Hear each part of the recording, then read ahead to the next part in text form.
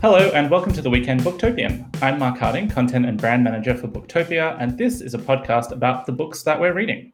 Joining me today are Category Manager for Fiction, Ben Hunter. Hello, Ben. Hi. We're also joined by Category Manager for Non-Fiction, Joel Naum. Hello, Joel. Hi, Mark. And we're also joined by our Affiliates and Partnership Manager, Arthur Malkoon. Hello, Arthur. Hi, Mark. So first, we're going to discuss a little bit of book news. Then we'll delve into the books everyone is reading at the moment. And be sure to stick around until the end of the show when my guests are going to go head-to-head in a battle for book quiz trivia supremacy that we like to call Book Fight. So, book news. Biggest news of the week on the publishing front is undoubtedly the long-awaited release of Midnight Sun, the 5th book in the Twilight Saga, I believe. What is our experience with Twilight? How about we go to you first, Joel? You've been in the publishing game for a while.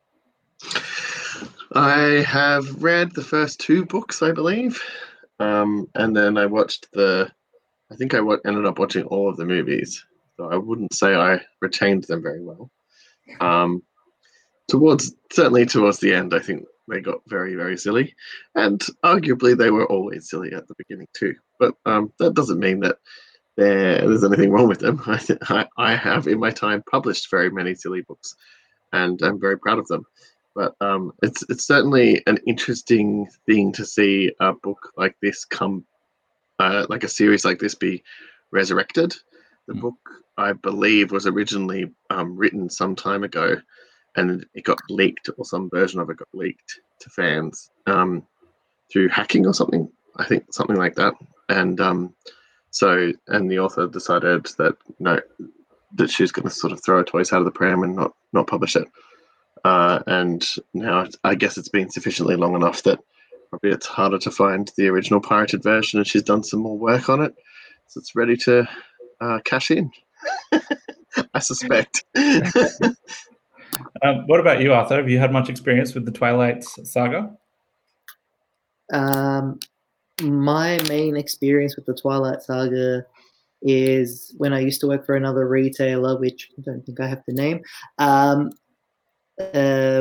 when the books were really popular around the time of the movie. The books kept flying off the shelves more than I could handle, and the look of disappointment on many a customer's face when we couldn't keep up with demand. So it was quite a phenomenon for some reason. I never could grasp it, but that's just me. That's, again, nothing wrong with it, but not my cup of tea.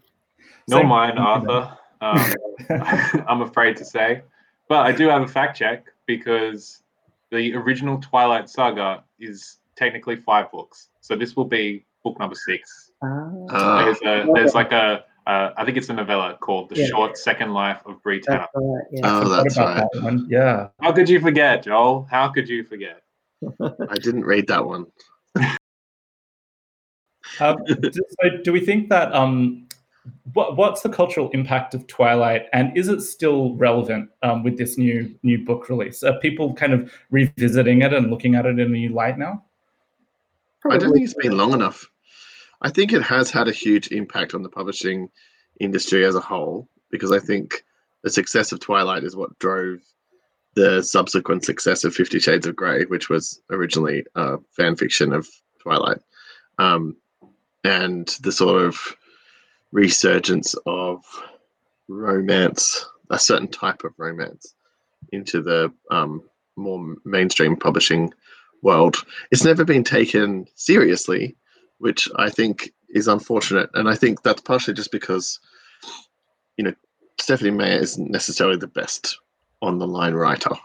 And these books aren't necessarily the best examples of these type of books. They just are the ones that became successful. And obviously she does certain things very well and it appeals to her readers. But I do think there's just a part of it that has struck a nerve. And if it had been a different book, perhaps it would have been taken more seriously. Or maybe it just doesn't get taken seriously because it's mostly aimed at women, and especially teenage women. Yeah, fair enough. What about you, Ben? Yeah, I definitely think it is a strange phenomenon that Joel alluded to, in which one author or one series rises above a massively over-published genre, paranormal romance or romance or erotic romance. There are hundreds of thousands of books published into these genres every year. And for just one or two authors to become superstars is just fascinating concept, and it just shows how a real herd mentality comes to reading. People want to read what their friends love and recommend. They want to book club it, and they want to read what's becoming major film franchises, and that's a really powerful phenomenon. And I think before we move on to the next topic, should just note that we basically sold out on day one, sold through our whole allocation, had to get another shipment in. So the audience is clearly still there for Twilight. Absolutely. Next topic. So the Guardian every year run in parallel with the Booker Prize their Not the Booker award, which is the books that didn't make the cut for the Booker Prize as nominated by their readers. So I thought this would be an interesting opportunity, as they have just announced the long list, to just have a little quick reflect on the Booker long list and whether there was anything that we loved that didn't make the cut that we would have liked to have seen make the cut. Ben, it's fiction, so let's go to you first. Alrighty. Well, there's a huge array of novels that could have been listed for the Booker, and there's always going to be disappointment if you are barracking for a one novel, unless it's such a sure bet as the Wolf Hall trilogy or the follow-up to The Handmaid's Tale. You are running a very big risk of being disappointed. The long list this year is huge for this non-prize, and there are some real class favorite authors: Ben Aranovich, Britt Bennett. There's dozens on here. It's quite overwhelming. Sebastian Barry. People you will recognize and adore. So a lot of fan favorites out there. I'm also really excited to see Robbie Arnott, an Australian author, in there. So that's a cool touch. What about you, Joel? Was there anything that you read this year that you would have liked to have seen make it onto the Booker long list?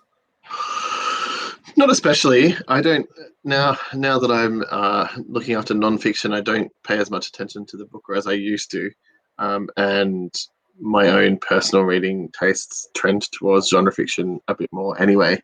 So I don't keep like a very comprehensive sense of what books should or shouldn't be in the Booker. So I wouldn't want to comment specifically on that. But I do think it's interesting looking at the not the Booker list, how many other types of authors make it onto this list. And the Booker traditionally, and I don't really have a problem with this, but it's obviously a very specific type of book that makes it onto the Booker list. You get a lot more genre fiction, I guess, that makes it onto the not the Booker list that you wouldn't ever imagine would appear. And some of these books I haven't read, but like looking at Piranesi, for example, that is the long anticipated next book by Susanna Clarke that we didn't think we were going to get, which I'm very excited to read but haven't read yet. So I don't know if it's good enough to be on the Booker list, but my sense is that it wouldn't ever end up on the Booker list. Something that came from a spec fic author would never. You get the crossover. I think Margaret Atwood is the closest you get to a sort of crossover author who does write some speculative fiction, but she won, so you can't deny that happened. But it would be nice to see some other stuff occasionally get into the Booker long list. Yeah, it's a little bit more genre friendly, I guess. What about you, Arthur? Like Joel, I read a lot of nonfiction and not a lot of current for that matter. So I can't really comment too much on this. But that being said, I was anticipating The Mirror and The Light to have made the list just by reputation alone, and which is pretty amazing, I think, because Hilary Mantel, this is the third book in the series, and all 3 books have been nominated at this stage, and the last 2 won, if I'm not mistaken. So that's got to be some kind of record for an author, right? Happy to be fact-checked. Well, yeah. I think she's the only author to have won two Booker Awards for the same series, right? Yeah. I mean, the entire series was also nominated for the book. I'm not familiar with any other book series where more than 2 or even 3 have been nominated. I think, The Testaments were, and possibly The Handmaid's Tale. So that's a book series of 2, but a series of 3. It's pretty impressive. So, yeah, and that's my take on it. Thank you, Arthur. And before we move on, I just wanted to say that as a fanboy, I think David Mitchell should have made it onto the long list. Haven't you? Because I adore him. And then just flicking through the not the Booker long list, Silver by Chris Hammer, an Australian author, is also on there, which is great to see. So moving on to our final topic before we get into the books that we're reading. Writers and arts organizations are facing tough times due to the pandemic. Bookstores are having to shutter and lose business, and organizations are losing funding. How are artists and book slingers faring at the moment, and how are we going to make it through? So let's go to you first. Well, I partially wanted to talk about this because the organization that I'm on the board for, so it's very much a conflict, so I should put that out front, has been defunded. This we found out in the last week or so from multi-year funding from the state government, and they're not alone in this. It's sort of record low level of funding that they're giving to literature organizations. And I find it just astounding, particularly because I work at Booktopia and I see how well fiction and other books are doing at the moment to customers. Like, actual individual people are loving books more than ever before and are clearly reading a lot. And yet, in terms of funding, the money isn't going to the actual people who create the books. And so Writing New South Wales is an organisation that does courses and online not just online, coursework and mentorships and assessments for writers, and employs a whole lot of writers, about 300 each year, to do that type of work. And it's that type of work that supports writers to actually write. So not very many writers make a living off their writing alone. And so it's organizations like this that actually help make it possible for writers to actually make a living. Because there are a lot of people who would like to write, and so they do courses, then they don't end up necessarily being published. But that community of people that are holding up writers are essential to making it possible that, to creating fertile ground for those authors to actually emerge. And so it's just devastating. I think the organization, I hope that we end up being okay, but it's really hard to know at this point. And without the funding or some other supplement for it, it's likely that we'll end up having to change the whole organization to survive. So it's really sad, particularly in the face of a global pandemic. Ben, what about you? How do you think bookstores and writers and people in this kind of arena can make it through? Oh, with great difficulty. The cuts are terrible, as Joel alludes to. To lose funding at this time is just a devastating blow, and it's sadly not surprising, given the way things have been going in that respect. Funding of arts organisations, but also the stage 4 lockdown, which has just come into effect in Melbourne, is really going to devastate the book trade. Melbourne is like the premier city of literature. As much as we love books in Sydney, they love books in Melbourne more. There are more booksellers in Melbourne, more independent booksellers, and there are more independent publishers in Melbourne. So all of these organisations are going to be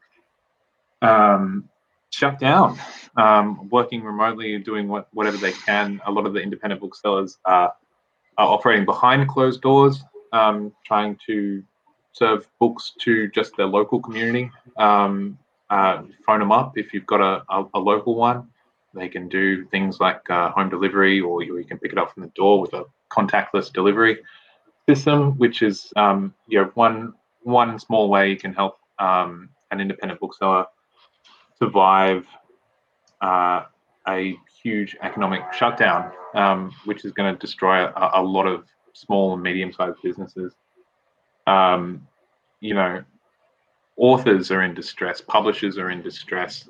There's a lot of people who, it's really hard to make great work when you don't know if your relatives are going to be safe, or if you're going to have money to pay the rent next month. That is a real stress that will affect how the immediate future of book publishing in the country goes. There are all kinds of effects of COVID-19 that we have to grapple with every day. Yeah, tough times. I'll just add that one of the problems, I think, for artists in general, but especially writers, I guess, is that a lot of the support that's been handed out to the general public to get them through this is not available to writers because of the way that most writers make their income, because they make it through this hodgepodge patchwork of different types of things that pull together an income that isn't easily accounted for in a way that makes sense as a job keeper type situation, even though it is a sector that makes a huge contribution to the overall economy. So it's a real disappointment that the government isn't like trying to save these jobs and save this part of the economy, because it is a real part of the economy and it gets ignored. Yeah, that's absolutely right. We could probably talk about this for a long time, but in the interest of time, I think we should move on to the books that we're reading. Arthur, how about you go first? What have you brought today? So I've been reading Too Much and Never Enough by Mary Old Trump, which is probably the most current book I've read in quite some time. And I'm also a little disappointed in myself, because I promise I'm not going to read another Trump book, but they always get me. Like Michael Corleone, I always think I'm out, but they pull me back in. And I've read them all: Fire and Fury, Fear, Unhinged, Team of Vipers. The list goes on. I've read them all. I always say I'm not going to have.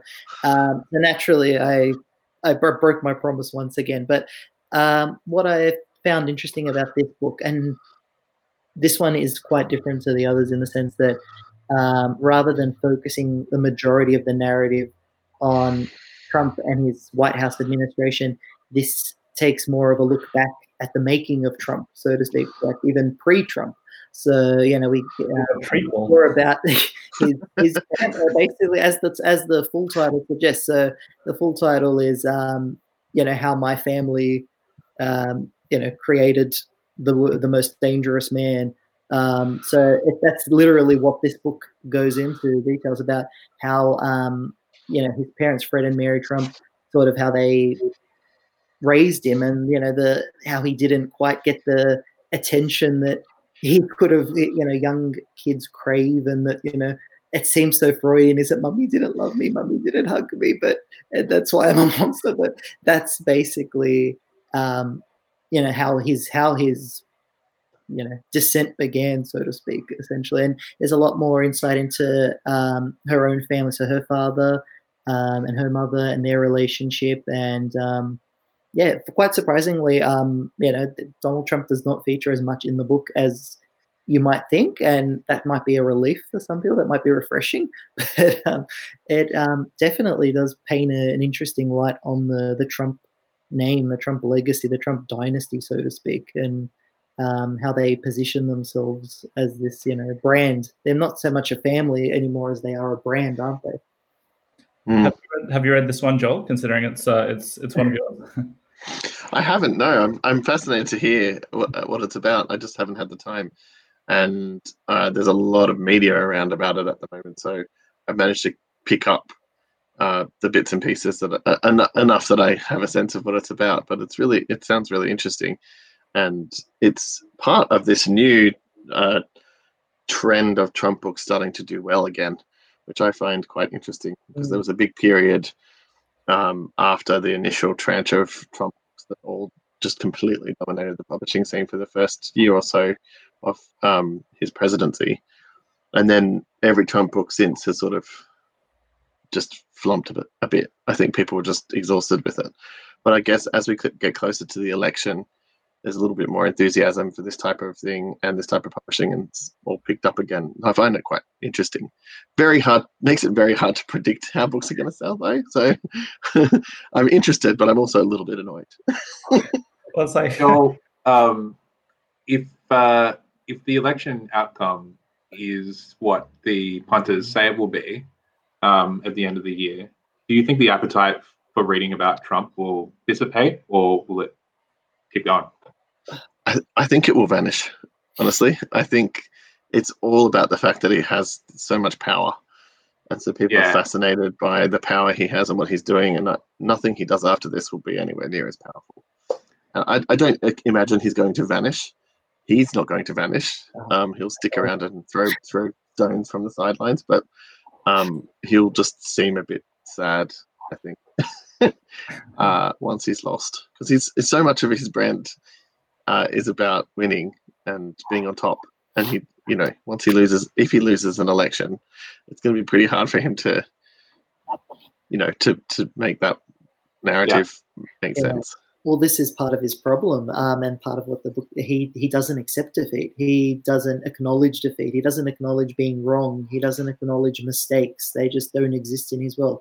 He truly believes the lies that he sells. He has to believe them in order to sell them. That's part of his psychology. That's part of it's quite fascinating that he commits to the lie so much. It's like the old George Costanza thing. It's not a lie if you believe it. That's exactly in a nutshell.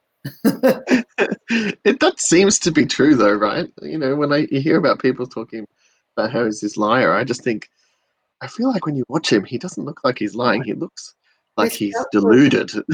There's countless recordings of it. Even when people tell him, "You said this," I didn't say that. It's like that. They're showing. No, that's taken out of context. It's like, okay. Yeah. Fascinating. Word, it's taken out. Okay. Yeah. Yeah, my favorite Trump technique is the taking journalist questions next to a helicopter so that you can just not hear what they say. I need to. If only there were more helicopters in my life. Yeah, exactly. You can put a little drone in your living room when you're doing it. I'll just start vacuuming. Yeah. Sorry. All right, thanks for that, Arthur. Ben, what have you brought? I've read a couple of books. Well, there's one that I've read a week ago, which is still with me and is amazing. I'll talk about that first. It's Rose Tremaine, Islands of Mercy. It's a novel set in the 1800s, where you meet the daughter of a physician in the city of Bath, which is kind of like a day spa town at the time. People literally came with things like consumption to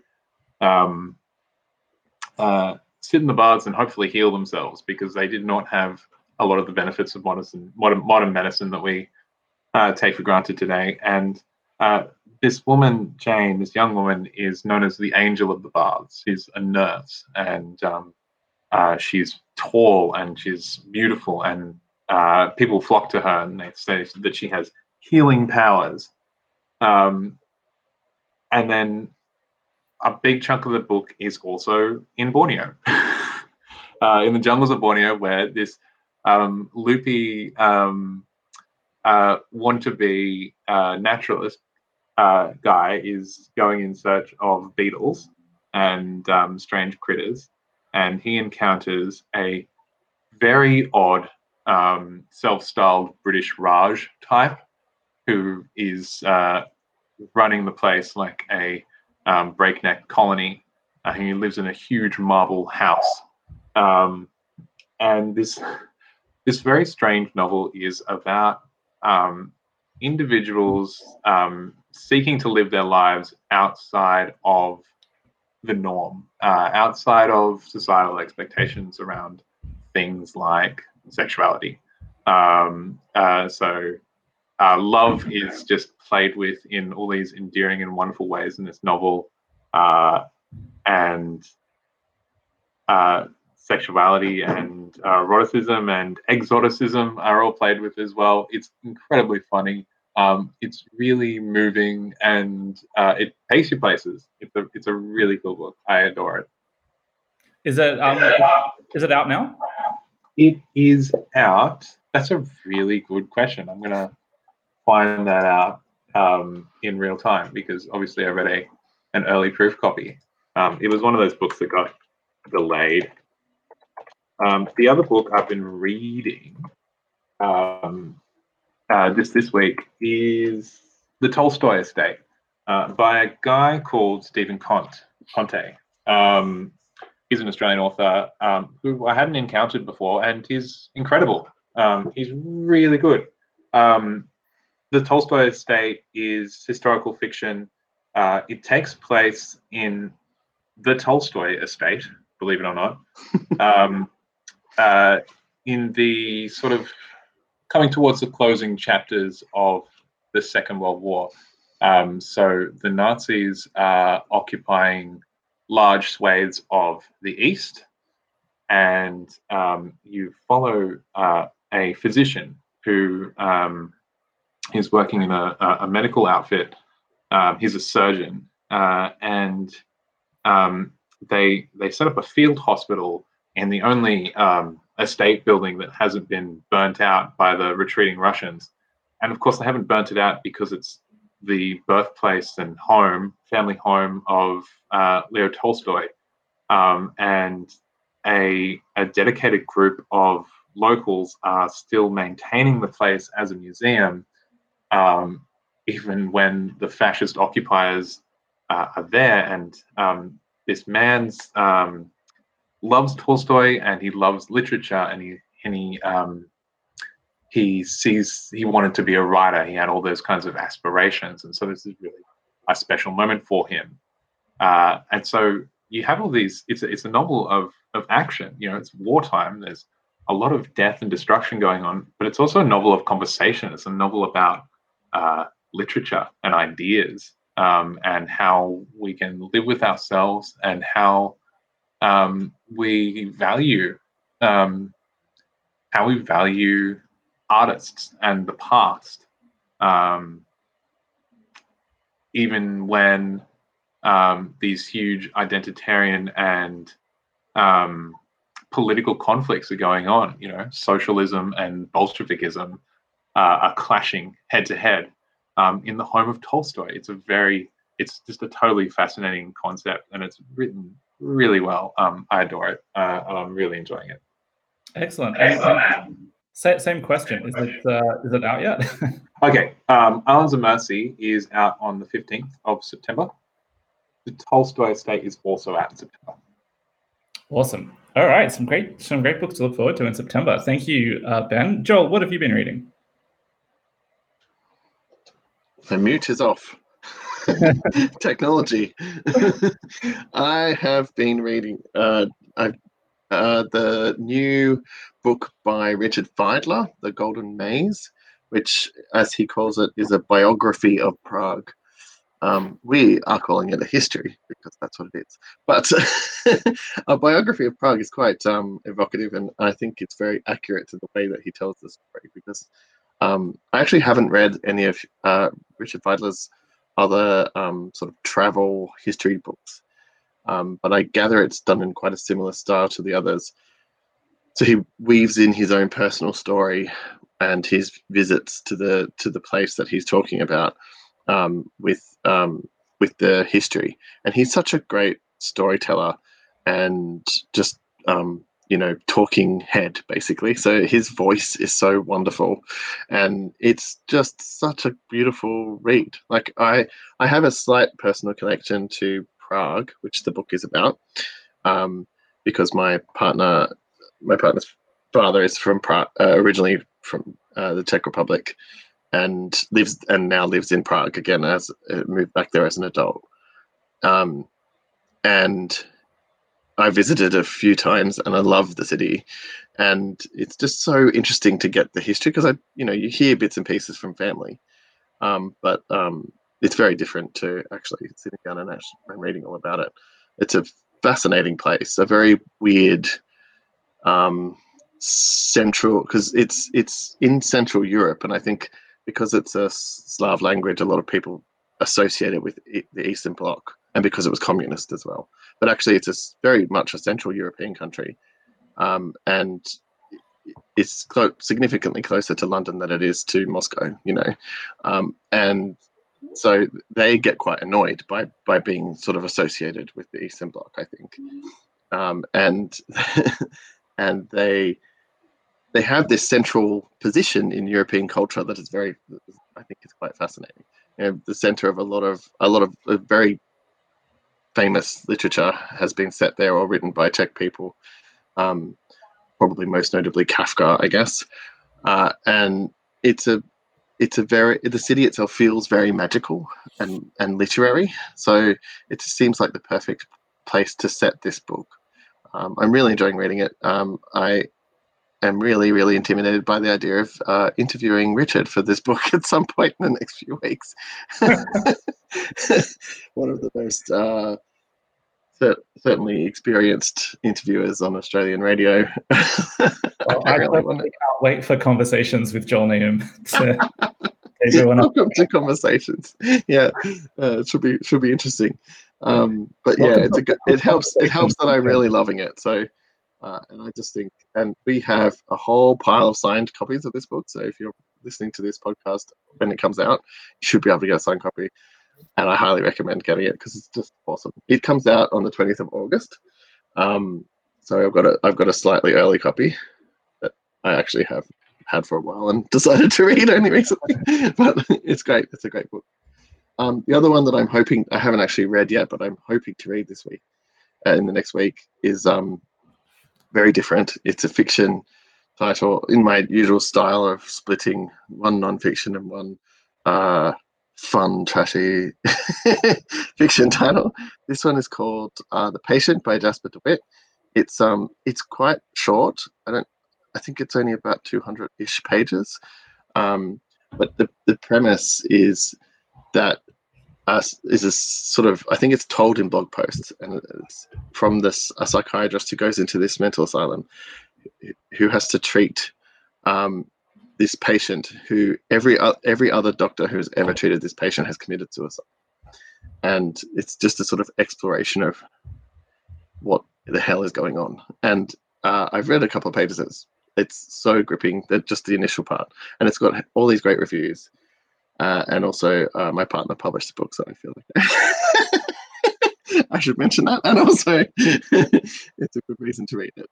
Yeah, I have that. I have that to read as well. And I just noticed before, I have a nudge in my inbox from your partner saying, all right, yeah. Well, yes, that is her job. But it is. I'm really excited to read it, actually, because I think it of the stuff she's published recently, I really like the set. Yeah, those are my two. Excellent. Very different. You can't get more different. All right. Well, thank you guys so much for your for the books that you brought today and for the discussion. We're now in the part of the show where we find out who's actually the best at books in Book Fight. Nick will put in a sports sound effect there. All right. So what I need you guys to do is you each need to give me a word that you're going to shout out to be your buzzer. Arthur, what's your buzzer going to be? I'm going to stick with my standard, which is buzz. My 3 fans have come to expect it. So, excellent. All right, Joel, what's yours? Oh, man. Book. Okay. And Ben? Mine will be my cat's name, which is Lola. Excellent. Oh, 2 syllables. Do you like to live dangerously, Ben? I'm not expecting to win. I wasn't expecting to win. All right, Joel. All right, here we go. Question 1. Name every book in the Millennium series by Stieg Larsson and David Lagerkrantz. Book. Go, Joel. I can attempt it. The girl with the dragon tattoo. Yes. The girl. Am I going to get one? The girl and the spider's web. Yeah, I'll give you that. No, that's all I've got.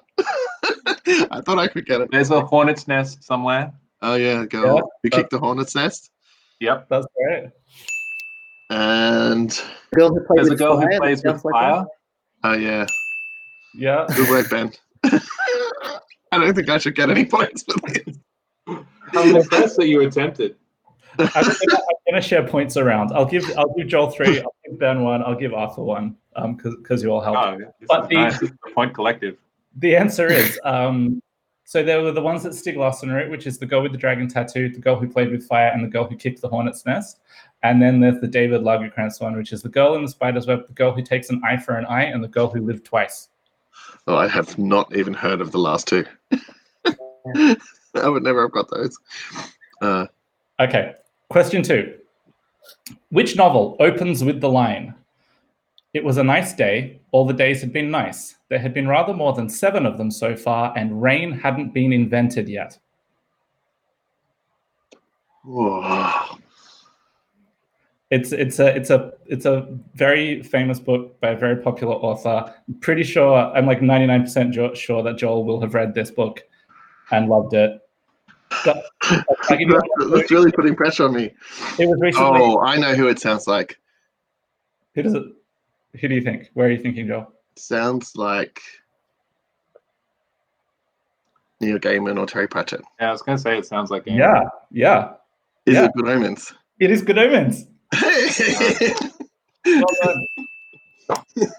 And I was almost about to say the Bible, so there you go. Before I rain had been wish the invented Bible yet. was I written remember right. that line. They do a great line in that sense at the beginning of that book of like indicating that, like this perfectly innocent summer. All right, next question. This week, it was found that the author, John Boyne, had included some odd ingredients for red dye in his latest book, A Traveller at the Gates of Wisdom. What was odd about them? Oof. Nobody saw this story? Nobody saw this story. We can guess. Okay, who wants to have a guess?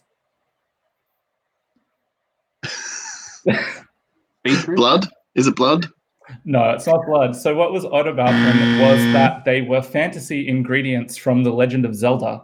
And John Boyne, so somebody read this, took a photo of the page and put it on Twitter, and it got shared around a lot. And then John Boyne admitted that he had Googled ingredients for red dye and had just clicked on the first hit and hadn't realized that it was a guide to The Legend of Zelda.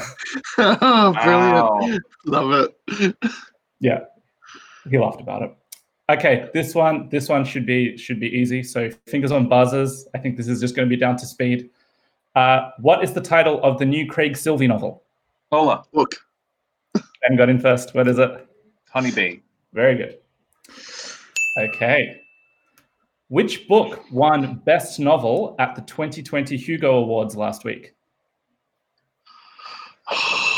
Book.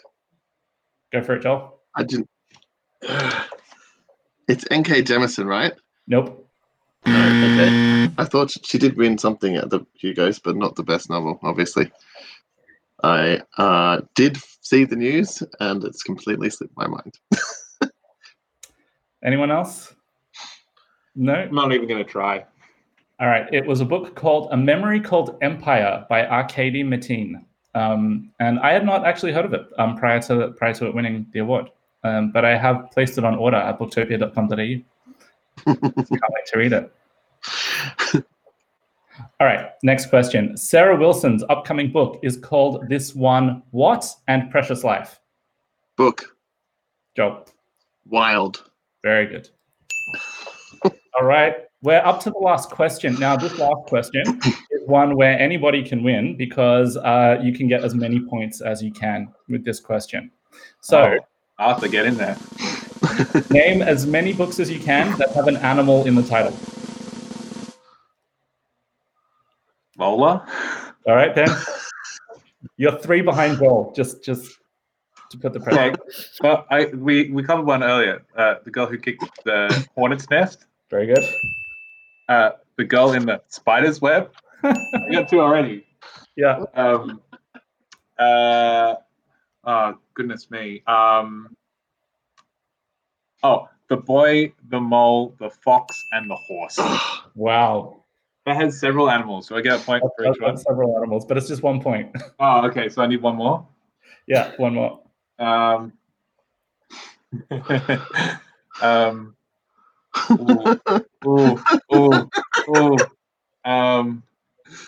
Frog Kisser.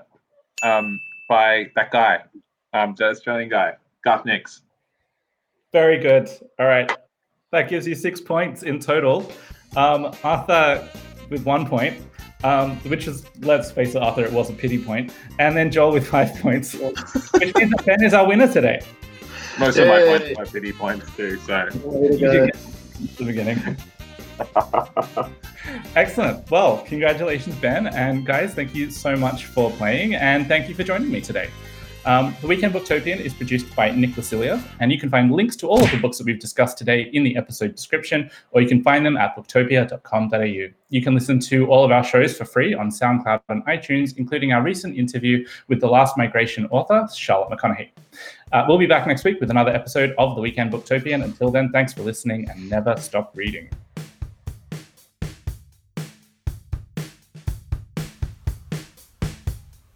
Thank you for listening to the Booktopia podcast channel. Don't forget, you can subscribe to us on SoundCloud and iTunes for free and get access to hundreds of author discussions, book analysis pieces, and more. Or, if your eyes need a workout, head to Booktopia TV on YouTube. Don't forget, for all books featured in this podcast and for access to a whole bunch of other fun content on our blog, head to Booktopia, Australia's local bookstore, at booktopia.com.au.